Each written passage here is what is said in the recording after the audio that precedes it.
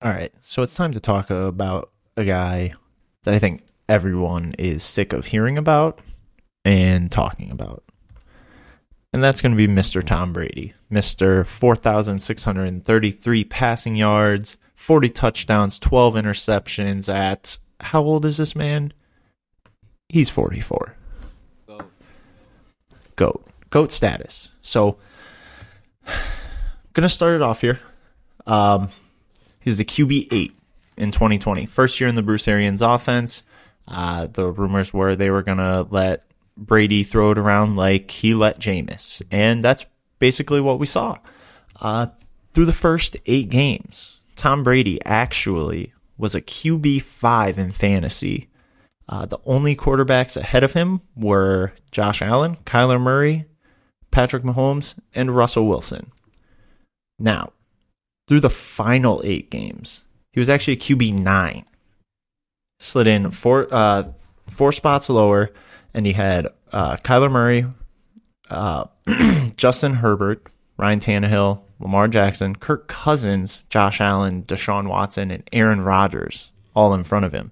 So it's when you hear people talk about how the offense wasn't really meshing early on in the season, it's interesting to see how Brady actually ended up slipping in the fantasy finishes, but he actually did play better. He was 20 touchdowns and 8 interceptions through 8 games, and then 20 touchdowns and 4 interceptions through the final 8.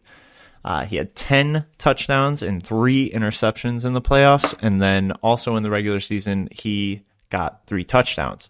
Now, I talk a lot about how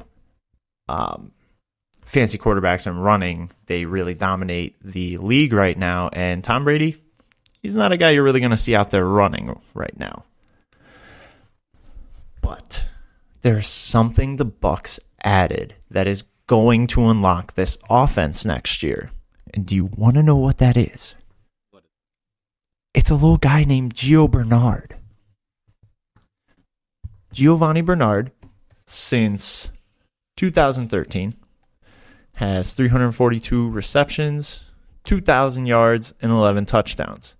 He's third in the NFL since 2013 in receptions at the running back position, behind Le'Veon Bell and a good friend of Mr. Brady, James White. James White. And then let's look at this. Since 2018, Tom Brady leads in targeting running backs.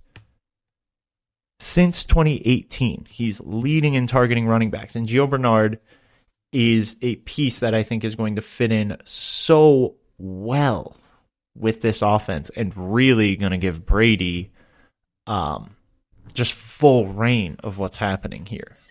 The Bucs last season were the worst in drop rate at the running back position.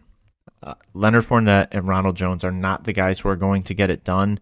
And we have seen Gio Bernard, even in some capacity, be a running back and play out of the backfield. But where he's really going to be dynamic is if the Buccaneers can get him out in space and get some yards after the catch. I think that provides a little bit of a boost to Brady's floor when you look at his lack of a rushing floor.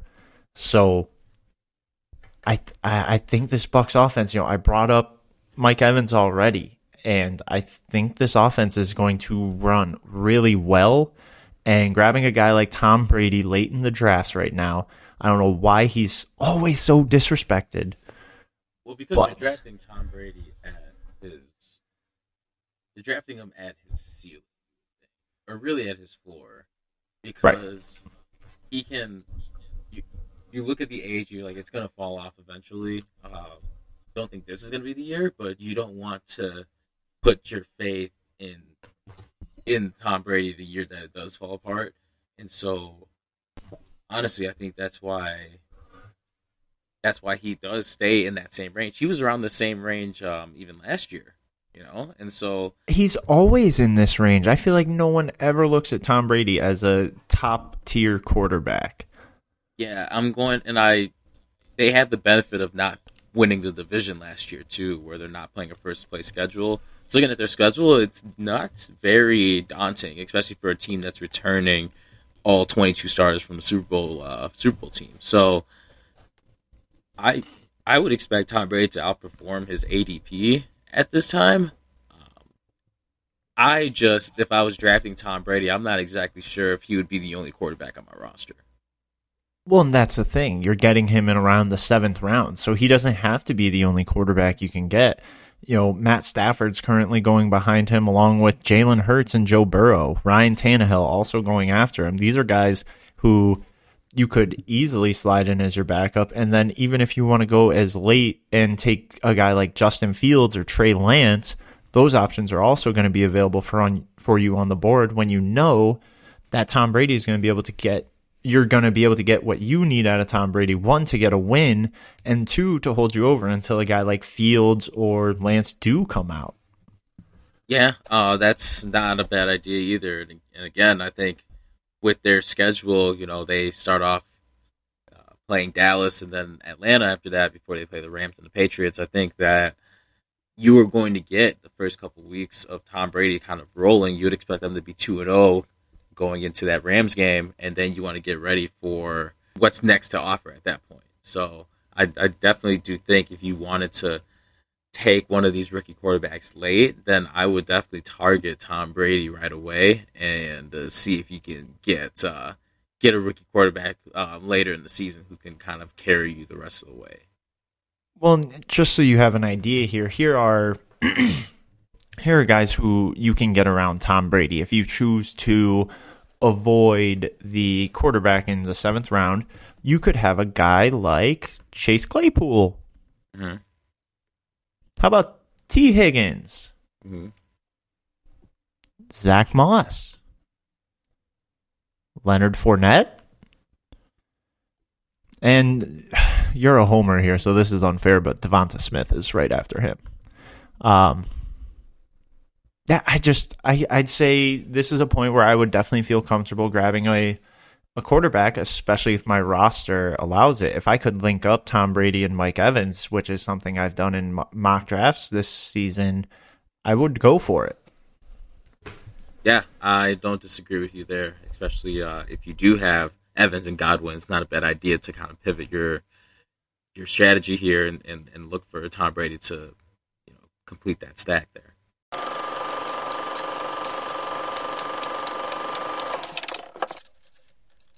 Hayden Hurst, the forgotten man through all of this Falcons change with Arthur Smith and Kyle Pitts and Julio Jones being traded. But, we have an old reliable here. I'd say old as in he's only in his 2nd season with this team. But I think that's very important for tight ends in general.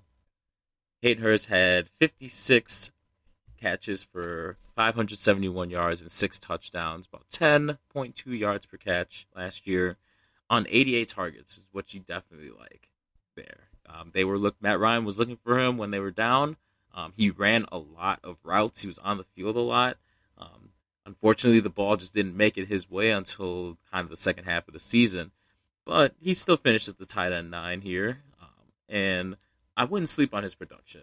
I think, again, those 88 targets really show me that, Matt Ryan was looking to get to him. And, the front office traded a 2nd-round pick to acquire him. So it's not like they're just throwing that away here. And Julio's, vacated targets, I believe, 88 or 68, excuse me. Julio Jones has had some of those vacated targets. So Hayden Hurst, you would expect him to take a little bit of a jump here. Kyle Pitts is not going to eat up all of that work. I would say, as part of Arthur Smith's system that he's bringing over here, 38% of his play calls came from 2 tight end sets. So it shows why they drafted Kyle Pitts. They didn't draft Kyle Pitts to replace Hayden Hurst. I think they're going to be out there in tandem.